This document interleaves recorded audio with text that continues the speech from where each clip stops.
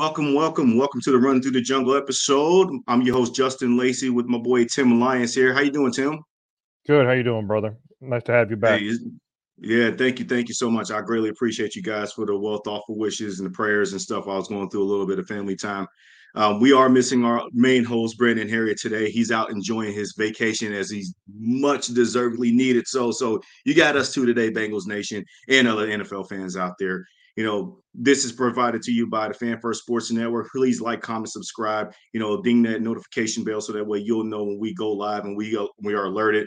We're everywhere on wherever you get your podcast from, whether if you listen on YouTube, whether if you're on Spotify, Apple, Google, Stitcher, you name it, we're there. So we got a big game today. Not today. I'm hmm sorry. We got a big game coming up this Sunday. We got a big time matchup with the king of the NFC West. They're the class of division, the 49ers, man. How you feeling about that? It's going to be a tough game. I'm looking forward to it. I'm looking to see how we come off the bye week. Yeah, no. I mean, historically, I saw that we've done pretty well so far off the bye with the Joe Burrow era. But to be perfectly honest with you, the bye week is about mental preparation. So that way you're not adding new rust of what you've already built in during the season. So they had a lot of work. So it'll be really interesting to see. But here's what I want to take it back to. Okay. I want to take it back to a couple years ago. I want to take a little deep dive into the blast into the recent past. And that was our 2021 season when these last two teams met up. Now, for the listeners out there, for those that don't really know the Bengals so much, but still listen to our content, first and foremost, we appreciate you. Number one, hmm that's I just want to get that out the way. But I also wanted just to give you a little education on how the Joe Burrow era sort of took off. We already know how it started. He was the number one overall pick, out of LSU. He had the historic college season in 2019 with LSU, drafted by the Bengals, and then hurt his knee, and I believe against the Washington Commanders. Well, at the time they were the football team, and it kind of derailed the rest of his rookie season when we know he was cooking. hmm 2021 came up. Now everybody remembers the 2021 season, the season that we ended up going to the Super Bowl, as the classic game when we played the Kansas City Chiefs at home. That was the more signature win in the Joe Burrow game. And that's what the national media and the pundits will keep telling you over and over again. That's the game that kind of propelled Burrow to his ascension of where he is now. hmm While that is true, there's another game during that season that showed you that was going to happen if that even happened or not. And that game was the San Francisco 49ers during week 14 that very same season. Right. We didn't win the game, but that game told you a lot of what you needed to know about Joe Burrow. Started off ugly. It wasn't because of the offense or anything like that. It was we kept shooting ourselves in the foot, muff punts, muff kickoffs. The defense tried to keep us in the game. Offense made some plays here and there, drop passes. We ended up being down 20-6.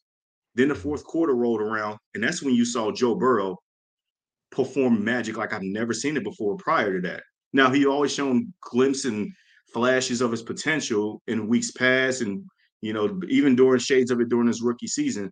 But that San Francisco 49ers game, more specifically in the fourth quarter, was the moment that I and many Bengals fans saw that we have in a very elite quarterback, and we should be happy with what we saw, even though this game ended in the loss.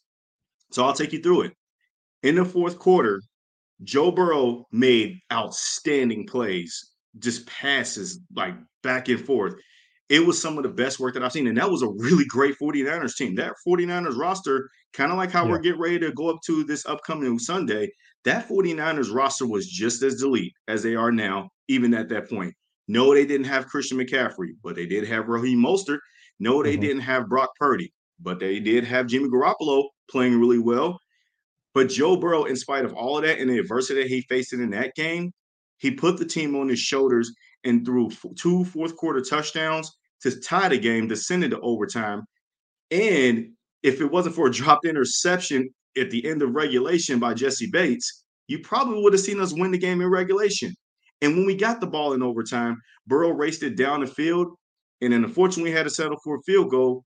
But that was also the growing moment that Zach Taylor should have showed his trust in Joe Burrow, because he took the ball out of his hands in that final drive where it was a 3rd and 3. Instead of hmm running the ball like we did, We should have just trusted Burrow to go for the kill shot, and we didn't. So unfortunately, on 3rd and 3, when we know that we needed to pass on the obvious down in the situation, Nick Bosa gets the sack. It's a 4th and 6. We kick the field goal to go up 23-20 in overtime. San Francisco gets the ball back. Unfortunately, they race down the field and kick and then go for the game-winning touchdown. The game is over. But Yep. there were a lot of fans in attendance that day that were from the opposing team, the 49ers. I got a chance to talk with them during that game, and man, did they tell me they were so scared that Burrow was going to kill them. And they sweated bullets. And I thought to myself, yeah, you guys got away with one. But it overall told me that Joe Burrow is the guy and that he is going to get us to where we need to go. And it was just a matter of time that it was going to showcase itself out through the rest of the world. And that's how you saw what happened against the Chiefs. And then in the postseason, in the Super Bowl, that's how you saw Joe Burrow to be what he was. So, Tim, let me take it over to you because I just said a lot about this game. I did revisit that, and I want to hear your perspective of how you felt after that game. It was a hell of a game. It was one hell of a game. I believe, if I remember correctly, didn't Jimmy G throw for like 300 yards?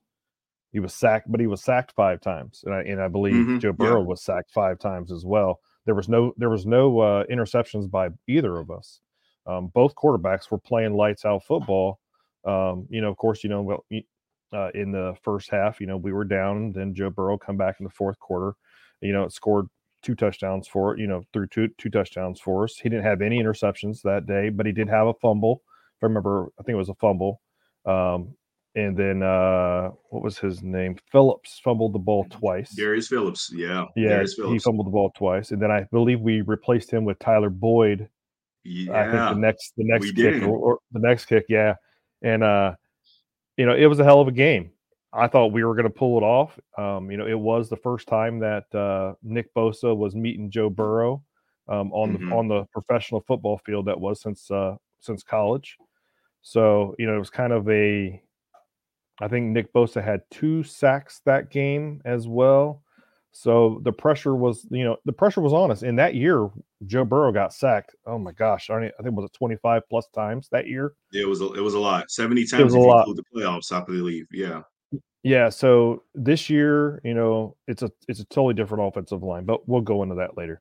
But yeah, I thought we were going to win that game, and I agree with you on that 3rd down play. We should have let Joe do what he was out there to do.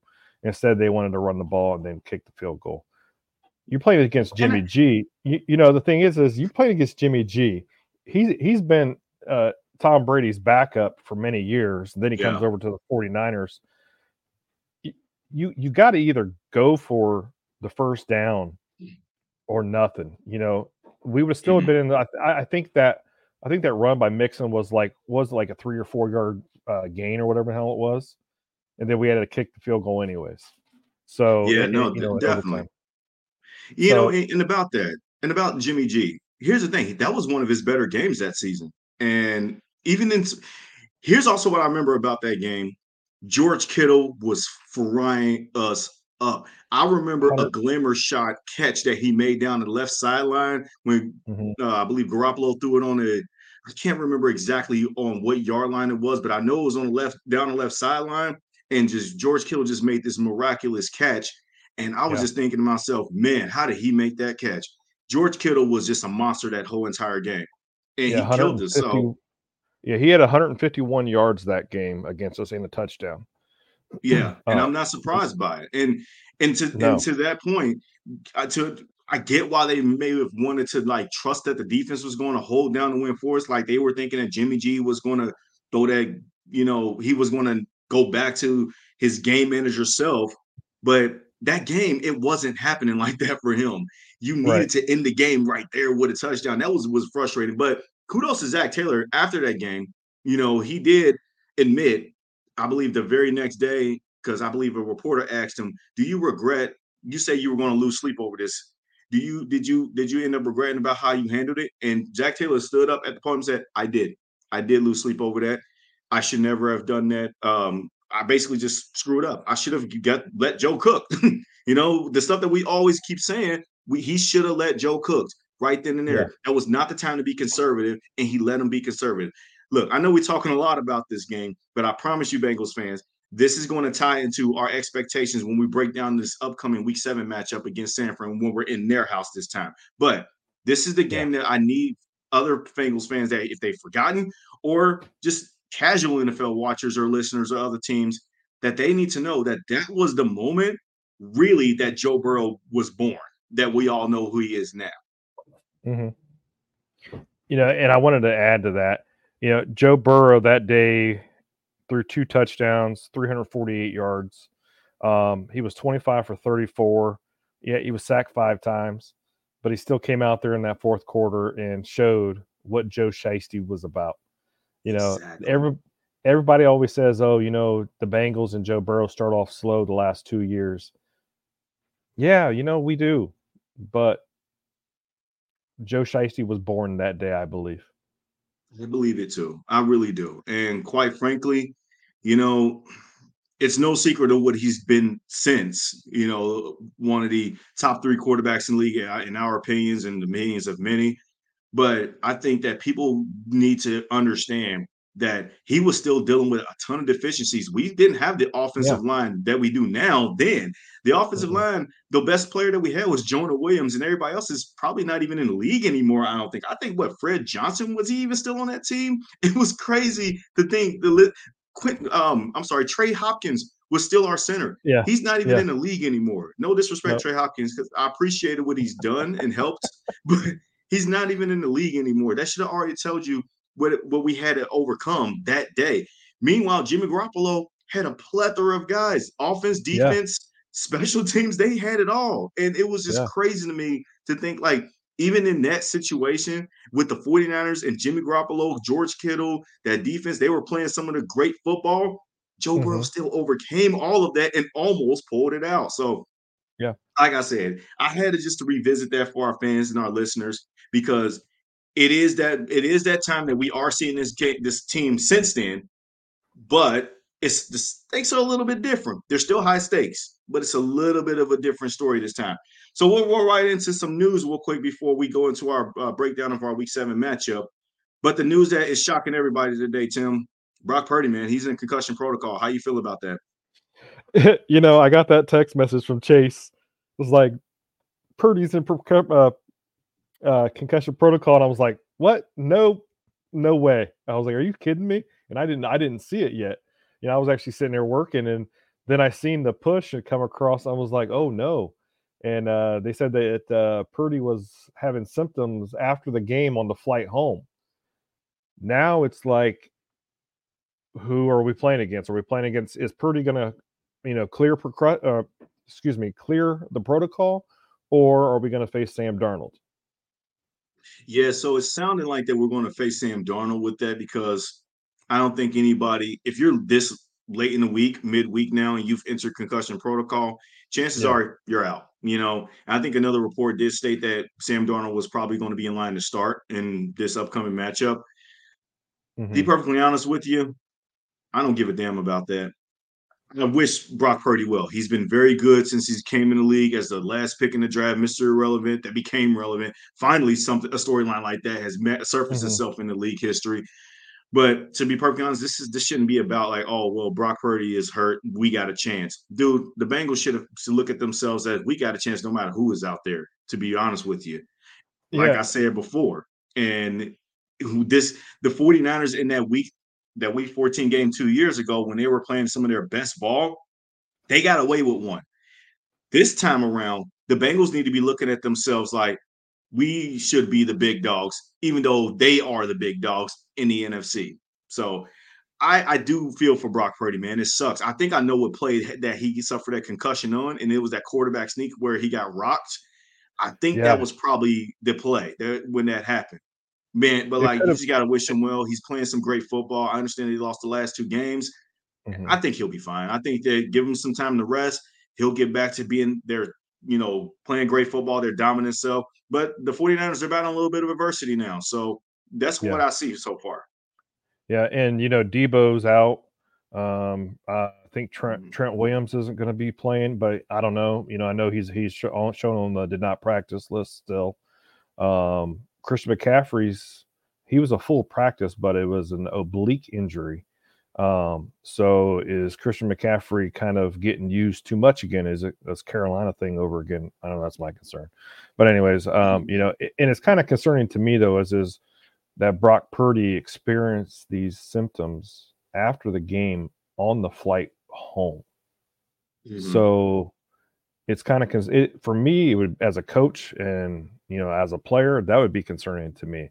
Something that's happening after the game, or he was experiencing the problems, but he was covering it up through the game.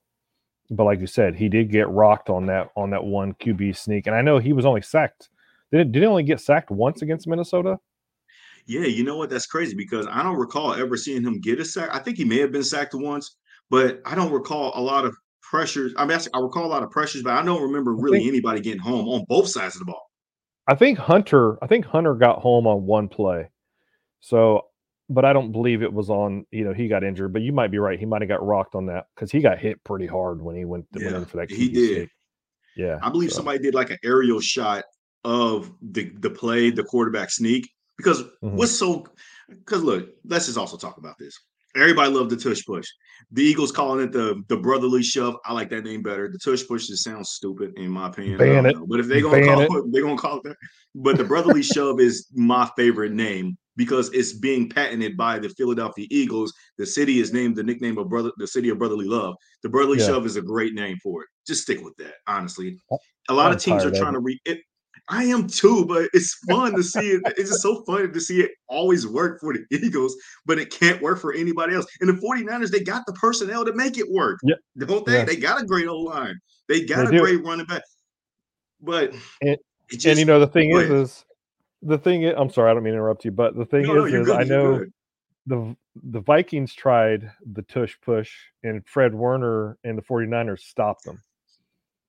It's Kirk Cousins. He's been in the league for a little bit. Come on, But I'm so tired. I'm so tired of the tush push. Brandon and I were talking last year that we were hoping that it was going to get banned because you don't need a 300-pound defensive end or offensive lineman pushing his butt through the field. That's not old school football. Old school football was handing the ball off to Christian Okoye or Mike Allstott, at the 1 yard line and letting them get their damn touchdowns. Not, oh, well, you know what? Yeah, Jalen Hurts has made it famous because he's so successful on it. But when you have literally a ton of people, like literally weight in tons, pushing him over the damn, the first down marker or even the goal line, that's cheating, man. I ban that shit. Excuse my French. See, I'm on the other side of it, man. Look, whatever helps you win games, just as long as it's helping you win the game, I'm all for it in that sense, as long as it's legal. Look, I understand what you're saying, though. It's just like, come on, man. Actually dial up some real plays instead of trying to do it the cheap way. But however, I will say this. If Cincinnati patented that bad boy, we wouldn't be complaining about it. I'm just being honest here. We would have started doing that. That's the truth. we would be making a bunch of excuses. And I think that for the brotherly shove play, the stars aligned perfectly for the Eagles to make it work. They have the best O-line with the best center in football in Jason Kelce. Yep. Jalen Hurts is strong from the waist down. Like he has quads like Saquon Barkley at quarterback. He squats, I believe they said, he squats over 600 pounds. Dude is strongest. He's super strong. And the rest of the guys just kind of just corral in and then use their strength to overmatch anybody else's defensive line. So it's almost darn near impossible for it to stop them while they're doing it. But when other teams try to emulate it as a copycat league, so to speak, it doesn't work the same way. But I say all of that because I believe the 49ers wanted to try an iteration of the brotherly shove, the tush push, whatever. And I think that's where it got Brock Purdy hurt in the concussed. And they're also coming off of a short week too. And, they played on Monday night. They were on the road in Minnesota. I thought that they were going to pull the win out. If people follow me on Twitter or X, so to speak, I was making a couple of tweets about the game that I was telling myself, even when the 49ers got down early, something still tells me that this Niners team is going to come back and win this game. And I thought that they almost pulled it out. But credit the Vikings, man. They pulled out that win, and they got they got strong on defense to say like, this means more to us than it does for you guys. You guys are not going to be the get right game. Well, or sir, we're not going to be the get right game for you. Right. Only one thing I got to say before we go to commercial break is I want to see the Tush Push band and I want to see Taylor Swift band. That's all I got to say. I will agree on one of those, and that's the Taylor Swift. That is getting on my last nerve. I'm just tired of it, But I gotta stop. I gotta stop letting that get to me because they're just going to keep force feeding Chiefs games. And look, we're not even going to talk about that. But yes, we are going to go to a quick commercial break, and then when we get back, we are going to do a little bit of breakdown on this game. Actually, not a little bit. We're going to break down this game. Okay. Again, like we said, it's a tough Week 7 matchup. No secret. But we'll get into some of the X's and O's, the specifics, the keys of the game when we return right here in a few seconds.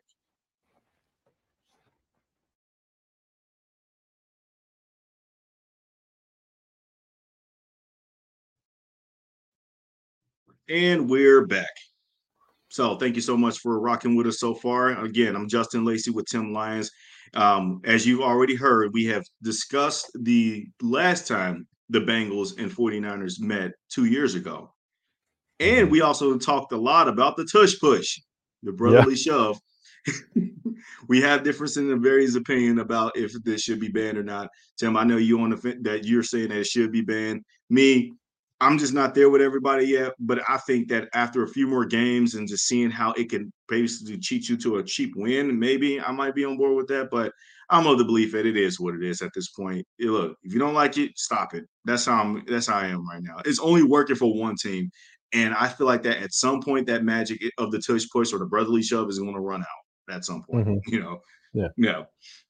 But, and we're also going to leave the Taylor Swift comments aside because I know that that's going to come at some point. But we got to talk about this game now. It's Week 7. Does this feel like this game is a do or die for you, Tim? Absolutely. This game it's important. This is a statement. No, not just a statement game, but it's important. It's a very important game for us. We're 3-3 right now. If we end up like Brandon and I said in our past recordings, was if we finish off 8-3 for the season, for the rest of the season, that puts us at 11-6. Possibility we could make the playoffs still. Every win until week 18, through week 18 is important. It's very important for us. What is your opinion on Christian McCaffrey? I'm sorry, Christian McCaffrey. To me, this dude is playing like an MVP level type of stats. Like I think he's going to probably be in the running for either Offensive Player of the Year. MVP is like a quarterback stat award, but he should be in conversations of it. But Offensive Player of the Year, I feel like it feels like that's a safe landing zone maybe for him. He might have to battle Tyreek Hill. But what is your opinion on Christian McCaffrey? I feel like that the offense flows through him. I love Christian McCaffrey. I've watched him since he was with the Panthers. I even watched him a little bit in college. CMC, he's amazing. He is amazing. He is, as long as he stays healthy, is what I'm going to say. Is as long as he stays healthy, I think he should win MVP. He has done so much for the 49ers and for football and for running backs this year. If he don't get MVP, it's rigged, and everybody's going to do the follow the leader and give it to the quarterbacks like they always do. Believe it or not, if you look back at the early parts of the season, quarterbacks haven't been really performing very well this year. Lamar just went out and threw for 300 and some yards, blah blah blah. Patrick Mahomes had a good week, but it hasn't been. They're out there throwing for 300, 400 yards, 5 touchdowns every single game. I believe CMC should be the MVP. If he keeps it up, if he keeps up doing what he's doing, minus against the Bengals, and keeps doing, he's leading the league in rushing. I don't know what his stat is in receiving, but I'm sure it's pretty damn good for a running back because it always has been. He's always killing everybody's fantasy teams. He's always killing. You have him on a fantasy team for the last 4 or 5 years that that he's been in the league.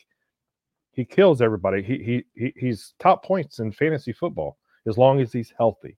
Yeah. And you know me, I love the run game.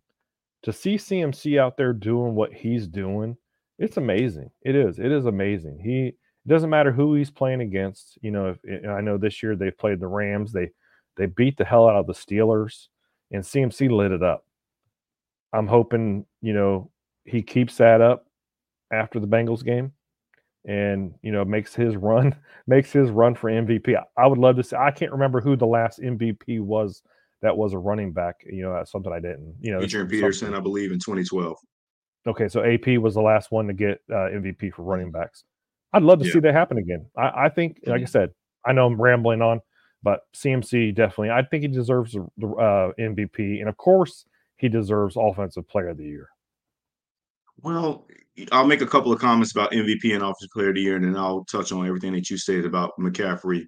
So MVP is nicknamed the quarterback stat award, and I absolutely agree with you. I feel like that you don't really get a chance to measure the true value of what players bring to the team and why that MVP award exists. It shouldn't just be a quarterback stat award only. Last year, it went to Patrick Mahomes, but to be perfectly honest with you, I was actually okay with it because he did elevate that team after losing Tyreek Hill and stuff like that. Everybody said that the Chiefs weren't going to really be what they was before. Hold on while I call for a second.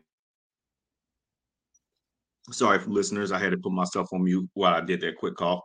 So I agreed with that. But to your point, the previous 2 years, let's stick with 2021. In my eyes, Joe Burrow should have won MVP. It ended up going to Aaron Rodgers because he had the best regular season numbers.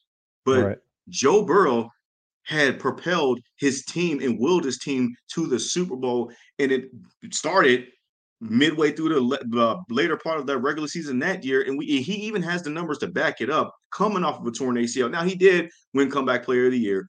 But at the end of the day, it's just a tough thing to go against when it comes to quarterbacks and their numbers.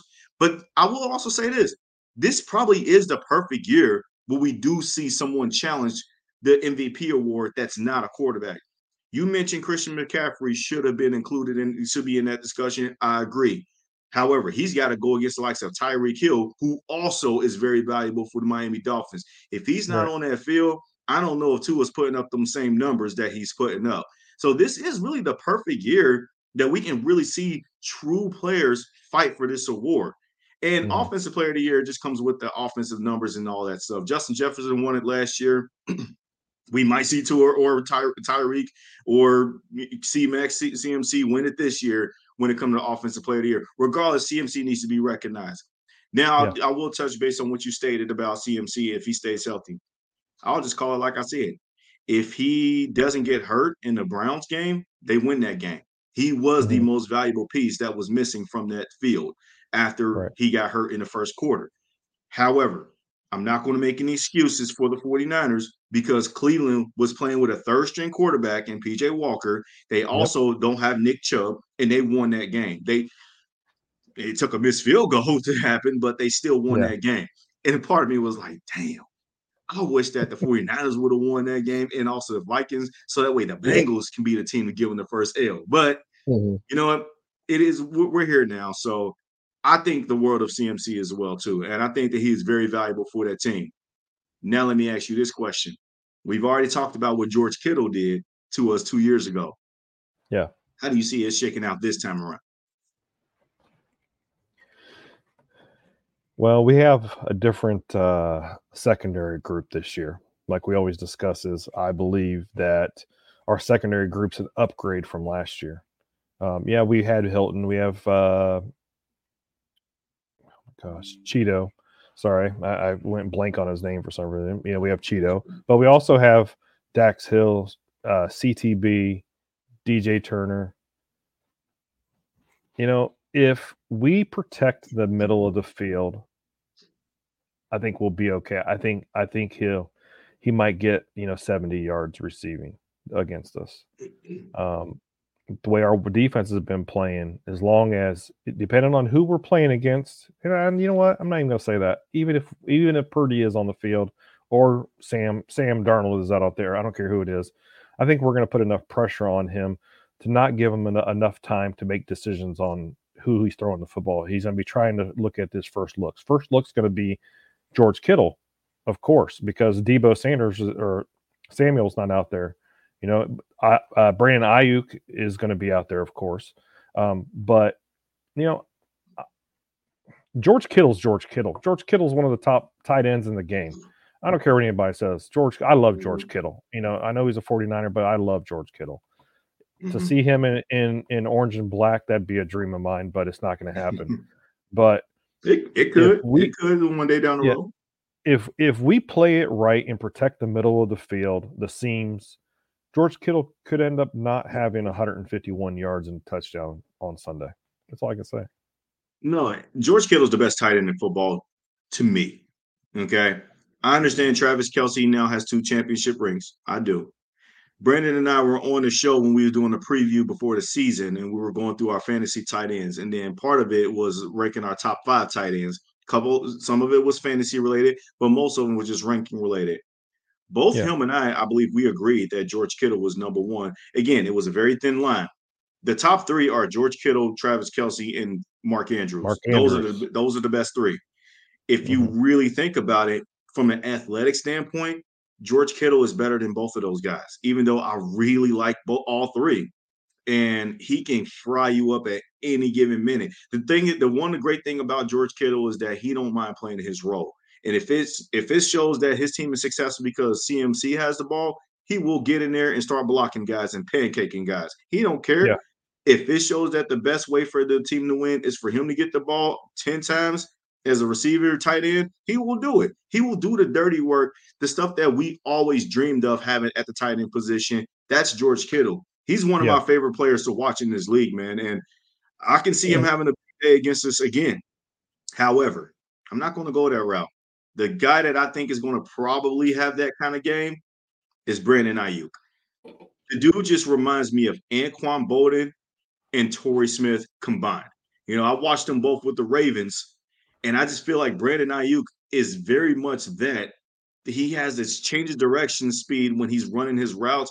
It feels reminiscent of what Anquan Bolden was. And then he just has like the quick foot speed of Torrey Smith when it was always those deep shots that Joe Flacco in his prime threw to Torrey Smith for those long ball touchdowns.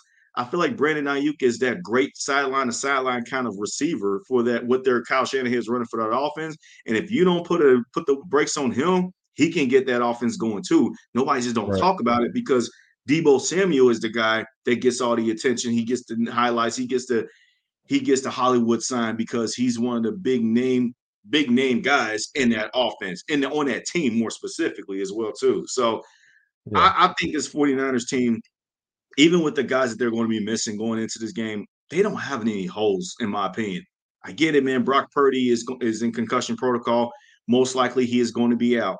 But if I'm the Bengals, I'm looking at this game with, man, regardless of Brock Purdy's in there or not, man, you're going to have a tall order on your hand. And the Bengals haven't done well when the other opponent has deficiencies. Go back to week 2 when we lost to the Ravens, man. Like the Ravens were missing 3 linemen, their starting cornerback and their starting safety, and yet they still beat us in our house. That's unacceptable to me. So they got to show that they can take advantage of these things because the opportunity is right there for you. If you don't, the 49ers are just easily equipped. And Sam Darnold, he's been looking and inching his way back on the field. He can light you up if Kyle Shanahan calls a perfect game for him. Now, I don't believe in Sam Darnold as a quarterback, so don't get that twisted. But I do think that he can also kind of have like an out-of-body experience if you let him, just like Kirk Cousins did this past Monday night, because I don't think that Kirk Cousins, a game like that is going to really happen that many times for him again moving forward this season. But it happened for him that Monday night, and it could happen. They're going to be at home. They're a different team at home. They have elite stars on all 3 levels of that defense. When you think of their defensive line, you obviously think Nick Bosa. You forget about Javon Hargrave and Randy Gregory, who they traded for. When it comes to the linebacking core, we already know about Fred Warner. He's the best linebacker in football. Sideline to sideline, ragey cover speed. He's the one that's getting in on the tackles and the hits and the sacks. But you forget about Dre Greenlaw, too. And then in the secondary. Now, the secondary, people will think that that's probably the weakness, but I don't think that at all. I think that their strength is through Talawanda Ufunga, the safety, and then everybody sort of just in the back end of the defense just gravitates around that energy, and then the rest of the energy on the other three levels of the defense, and they just become an elite unit altogether. So Mm-hmm. to me, they have no holes on this team. Yeah, you could probably pick at quarterback, but it's a team that you're going to be staring at the face that they're going to try to want to get themselves right after losing two straight, and Mm-hmm. you're going to be in for a treat, man. It's not going to be easy for you regardless. So, but you as the Bengals fans, because I know there's Bengals fans out there that's playing scared right now about, oh, I Yep. don't play them off 2 straight wins. Tim, I'm gonna let you talk more on in this one because I want to hear your perspective of it. But I need you to tell these fans really to stop crying about, oh, you want it easy. You wanted them to come off of a win so that way we can let them down. Dude, this is the NFL. You can't be expecting that. And quite frankly, you want to embrace the tough road. But Tim, I've been talking a lot. I need you to take away for that part. So from everything what I'm seeing online and everything, a lot of Bengals fans are, they're playing scared. Oh, you don't want to be playing the 49ers coming off of 2 losses, or you don't want to play the 49ers coming off of, 6 wins. It's damned if we do, damned if we don't. We're going to be the underdog. They're everybody's looking at us as the underdog because we're the Bengals. We're 3-3. We're playing against, the 49ers. 49ers have been hot. Now they lost the 2 games. Yeah, they're angry. We get it. But I think the Bengals are a little bit more angry because we are 3-3. We have a team that everybody has this, expectation of the Cincinnati Bengals. We all have it. We know what we have. We know what they can do. We've seen what the defense did last week, or I'm sorry, the week before, because we were on a bye week. But we've seen what they can do. That's that top 10 defense that's showing back up in the league. Now, coming off the bye week, we got T. Higgins. Hopefully he's ready to go, ready to play ball. I know Orlando Brown's battling groin. He's limited practice. Hopefully he's back. Cheeto's injury, was dealing with back injuries. We know what we have, offensive wise.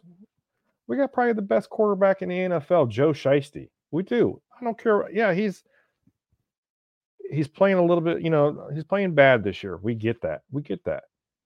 But don't give up on the Cincinnati Bengals just because, we're playing against the 49ers. It's the NFL, just like Justin said. It's the NFL. Look what the Browns did a couple weeks ago against the 49ers. Look what the Vikings did on Monday Night Football. They were 2-4. Nobody was in. Justin Jefferson's hurt, so it's not like he's out there throwing, catching footballs thrown by Cousins, So did anybody expect the Vikings to win? No. And then a couple weeks before that, the Jets beat the Eagles. Nobody thought that was going to happen. The Jets were sitting there with a wounded duck as a quarterback, pretty much, But they came out there, they played ball. It's the NFL, the professional athletes. I'm so tired of hearing these Bengals fans pissing and moaning and just talking crap about the Bengals. It's embarrassing. It's like, are you a fan or are you not a fan? If you're not a fan, there's the door. You can go root for the Steelers or some other team. That's my opinion. I do have some things that I want to say, though, is like one thing that we always say is buy your stocks low. One thing Brand always says, buy your stocks low and expect the best to come out of it. I'm rooting for my Bengals. I'm going to sit here and watch them every Sunday, Monday, Thursday night, root them on. All we can do is, I know Brandon doesn't like this saying, but all we can do is hope for the best. And what we have in our locker room, we have probably one of the best teams, one of the best trios in football right now. They're not playing like it. They're going to turn it around. And right now we're at the 40-minute mark of this episode, and thank you so much, listeners, for just bearing with us because this has been a fun episode.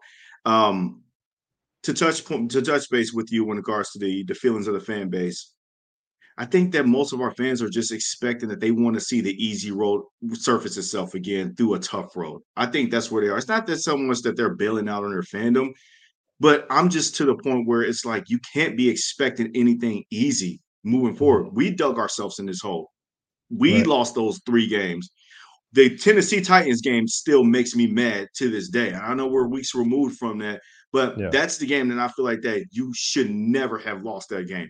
You can talk about the other 2 games starting off 0-2 against your division foes, whatever. But that Titans game, you should not have lost.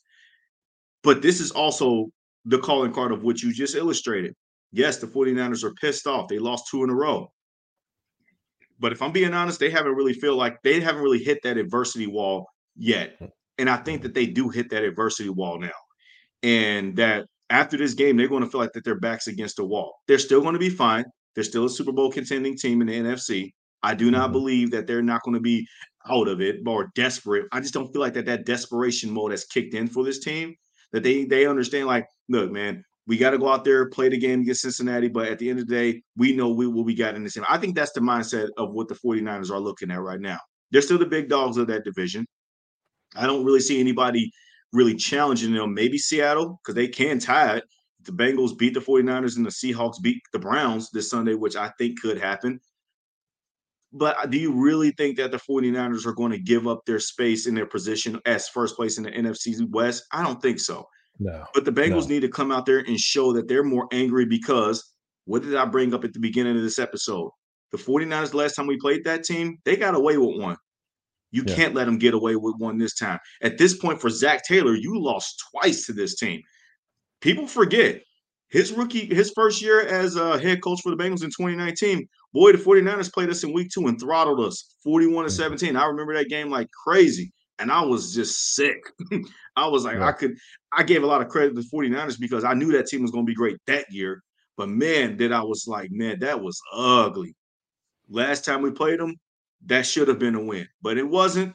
Can't make no excuses now moving forward. This time, even if it is on the road, you got to have the mental toughness part of it, especially as a fan. You can't be walking scared and hoping that your division foes lose and we win. The league is not kind. We saw that during the bye week. All AFC North foes won. One. They Yeah. won. I couldn't believe it either. I was like, "Whoa, wow, okay." But that should just show you nothing is handed to you in this game. You got to go out there and earn it. And expecting breaks all the time is not going to cut it in my mind. Or you got to elevate that mindset. This is not the Andy Dalton, Carson Palmer years anymore. This is the Right. Joe Burrow years. He embraces the tough road. He's already illustrated that to you last year, but he also said that to you in his press conferences this year. You got to battle through some adversity. It makes you tougher, you know? I think that the 49ers are going to hit that tough adversity wall. As I mentioned, this team is great. They got no holes in my eyes personally. Again, I understand that they're going through the hiccup with Brock Purdy at quarterback, but I think that team will be fine. They just got to get themselves right. And we'll probably, like Jim Nance did say on the with Dan Horde, this could be a preview for what we could see in February. Who knows? Again, I'm Yeah. not going to predict that right now. I'm not jumping ahead of the game because right now we just got to focus on winning this week. So, with all that being said, I know you and I, Tim, we talked a lot. And Yeah. this, like I said, this has been a great episode. And fans for listening, thank you so much for having a good time with us, and because this has been awesome. I need to know, number one, how do you see this game shaking out with the score predictions? And two, we got to give game ball predictions because we know that's a tradition that we do when we're on the Run Through the Jungle episode. So I want to say my keys to success here. Sure. So of course I'm going to say this: run the damn ball. Go ahead. Yeah, you already know it's going to happen. Run the damn ball. We've been giving up on the run for so long. You know, there's one game that we actually stayed with running the ball, and we actually won the game. We need to run the ball. We need to keep that defense playing the guessing game. You know, Fred Warner, he's going to be all over the ball. Fred is going to be everywhere. Nick Bosa is going to be trying to get to Joe Burrow every single snap.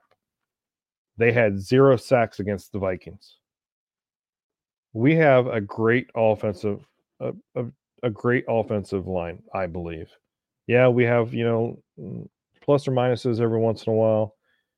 If we can protect Joe Burrow on Sunday, if we can create holes for Joe Mixon to run the football, I think we have a very good chance of winning on Sunday against the 49ers.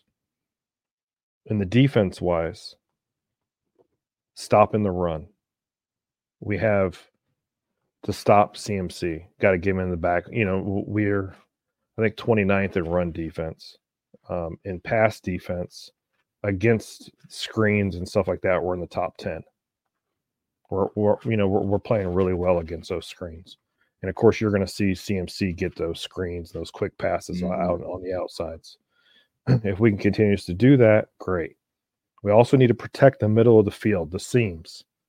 Tight ends have been our Pandora's box, I'll say. The tight ends are just killing us. We're playing against one of the best tight ends in the game right now. We have to keep him at bay. They have to either put a big guy up against him, one of our DJ Turner, somebody to man George Kittle and prevent him from busting loose and take getting 100+ yards on us.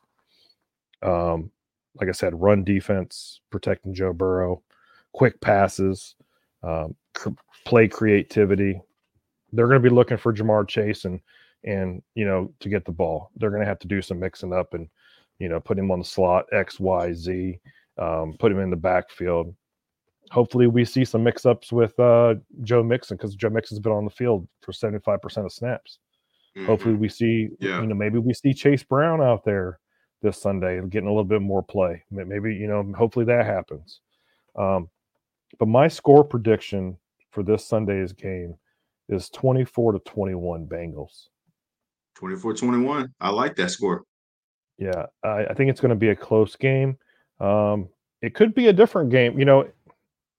Sam Darnold actually played fairly well during the preseason. He actually did look really well. He did. He really did. Yeah. Hence the reason why they let Trey what's his name? Trey Lance. They traded him to the Cowboys. Yeah, they sent him to the Cowboys because they're like, well, we got Sam Darnold. And I'm not going to – Sam Darnold, he is night and day. He's hit and miss.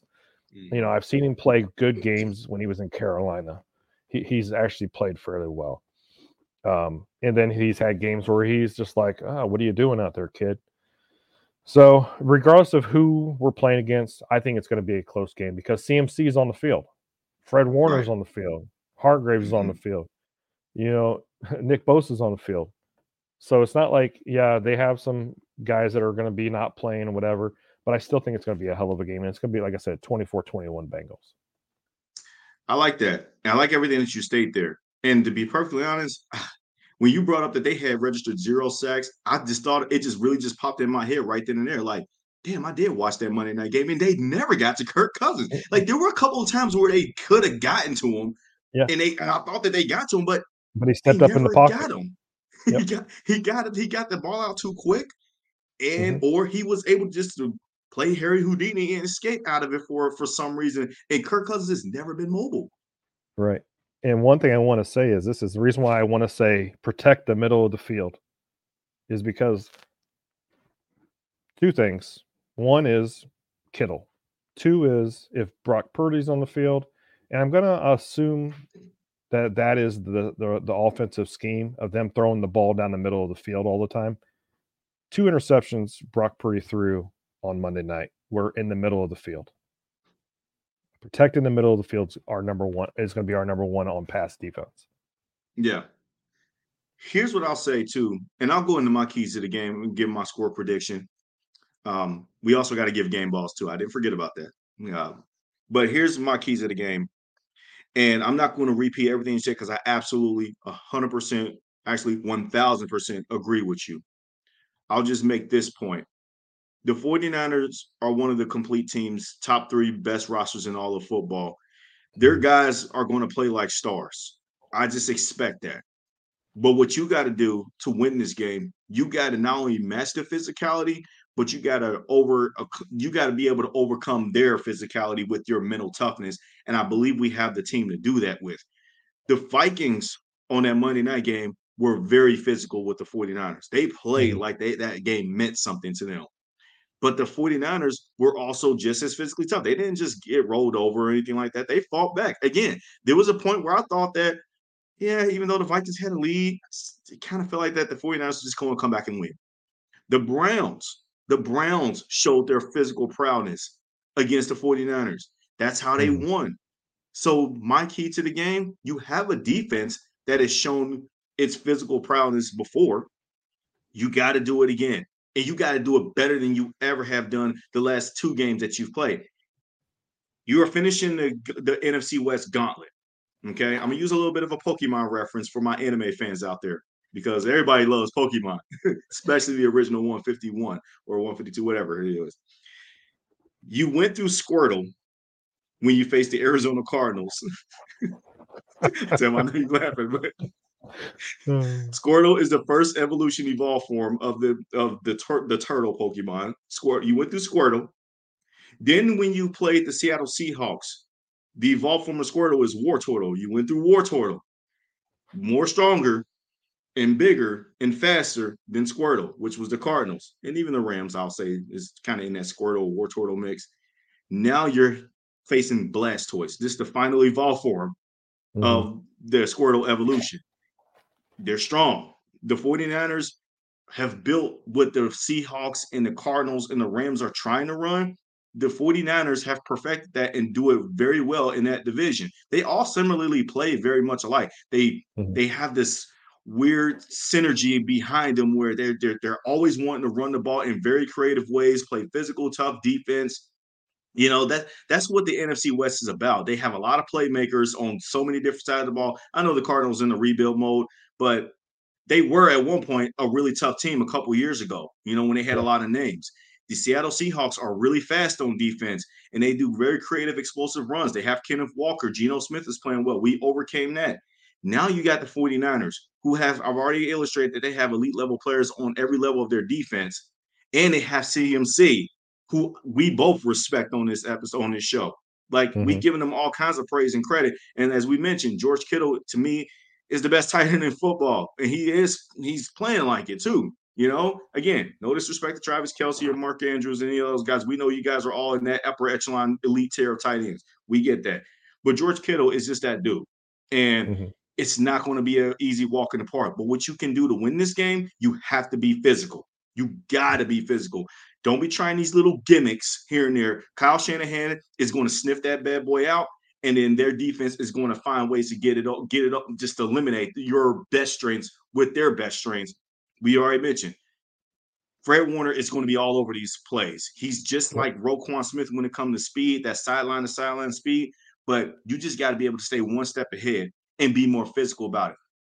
But I do think the Bengals win this game. And I think the Bengals win this game.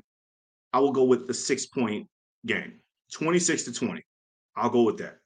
So before we wrap this show up, Tim, I want you to give me your game ball prediction of who you're going to give the game ball to, one offense and one defense. My offensive game ball goes to Joe Burrow. I believe Joe Burrow is going to go out there and actually pass for 300 yards, 2, maybe 3 touchdowns. I think this is going to be the turnaround for him.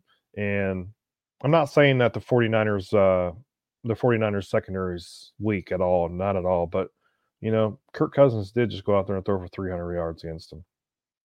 So I'm gonna give it to Joe Burrow. My defensive game ball is going to go to Dax Hill.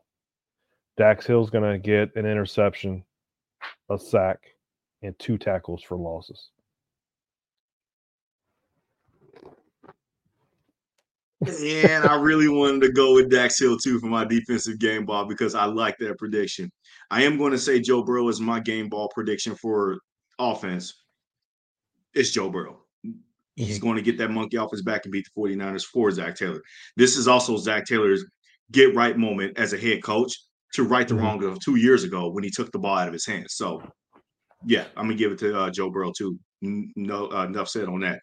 Defense, though, as I already illustrated, their stars are going to probably play like stars. Trent Williams, Mhm. I know he probably dealing with some issues of practicing and whatnot, but I expect Trent Williams to play. And if he plays, that means Trey Hendrickson, you got to be ready to play. And I Yep. think that he will be ready to play because we're hearing all the conversation. And I'm going to keep on beating the drum of the Trey Henderson drum for being in the running for Defensive Player of the Year. We're hearing Myles Garrett's name because he had a great game against the Colts, which again, the Browns still should have lost, but we're not going to talk about Yeah. that. The Pittsburgh Steelers with TJ Watt, of course. We're hearing all these names about these other guys, but Trey Hendrickson, he's just still right there. And nobody's really wanting to give him on respect on a national level. Mm-hmm. So I'm going to keep fighting for him, and I'm going to pick him as my defensive game ball player for the week. I think he ends the day with a couple of sacks, one of them over Trent Williams if he does play. And I do think that there's a forced fumble going to be involved in there somewhere because that's his patented thing now. He just Yeah. chops you with the karate, chops you with that arm. He's a throwback defensive end, and he gets the ball loose, and Sam Hubbard recovers it, and then we go home happy. So that's my offense and defensive game balls of the week. I'm with you on the Joe Burrow train, but we're now. I think we're now getting ready to approach the hour mark of the episode here. Like I Mm-hmm. said, it's been one hell of an episode. It's been very fun chatting it up with you, Tim. I know our boy B Dirt is out. He's enjoying vacation. Do you have any Yep. closing remarks before we sign off for our fans today? All I gotta say is people keep your faith in the Bengals. Don't give up on them. Like I said, I've been a Bengals fan since I was born. That was 1976. I've been through the 70s, the 80s, the great years in the 80s, and us going to the Super Bowl and losing. The 90s, goodness, the 90s. I wish were a blur, but they're not. Don't give up on this team. This team, we have high expectations. We all have high expectations for our team. We're all biased with our Cincinnati Bengals. We love them. There's times where we hate them, but right now, we know what we have in stock. We know what we have. Don't give up on this team. Keep your head up, and they're going to either shock the world, or they're just going to go out there and play the best they can. Like they always say, every news conference I see is they go out there and they're playing game by game. They're worried about this game. They're not worried about the next, the next 9, next 10, whatever games. They're not worried about that. They're worried about this game right now. So don't give up on the Bengals. All I gotta, and after that, we'll see what happens. That's all we can do. This is the NFL. NFL. This isn't college football. This isn't high school football. This is the NFL. These guys are professionals. We have one of the best wide receivers in the game. We have one of the best damn quarterbacks in the game. Everybody dogging Joe Mixon. Joe Mixon's not producing. No. Why don't you look? If you really know Bengals football, it's not Joe Mixon's not producing. It's the Bengals aren't running the football. They're giving up on the run too early. A lot of these games we've seen him, and I've said it over and over again, he's had 40-plus yards in the first half. Second half, we go out there, we stop running the football. Very frustrating. It is very frustrating. But to see Joe Burrow be successful, we got to mix it up. We got to get 20 plus rushing yards, or 20 plus carries, in a game. We can't just give up on the run. Just because we're playing from behind, we can't give up on the run because it's going to eventually open up the play action. Hopefully, we do see Joe Burrow under center coming up. Maybe he's under center playing single back formations. We don't know what's going to happen. I'm just excited to see what comes after this bye weekend on Sunday against the 49ers. Who Dey? Yes, sir. I'm with you. Just keep playing our brand of football. We're a damn good team. The 49ers are a damn great team. So are we. They're a big dog, but so are we. And I'm looking forward to this matchup. I can't wait to see how we progress during this game and after this game. And thank you so much, Tim, for those closing remarks. We'll end it on that note. And to all the listeners out there, thank you so much again for, chiming in with us as we're running through the jungle. We'll be back next week, as we always are, and we'll give you our post-game comments. We got our boy Chase Youngs with the Cut to the Chase podcast. Don't forget, too, we also have our Pay Dirt with B Dirt, giving you some gambling advice. So that's also a really fun episode as well, too. So, but for myself and Tim Lyons here, this has been Running Through the Jungle, and we will see you next week.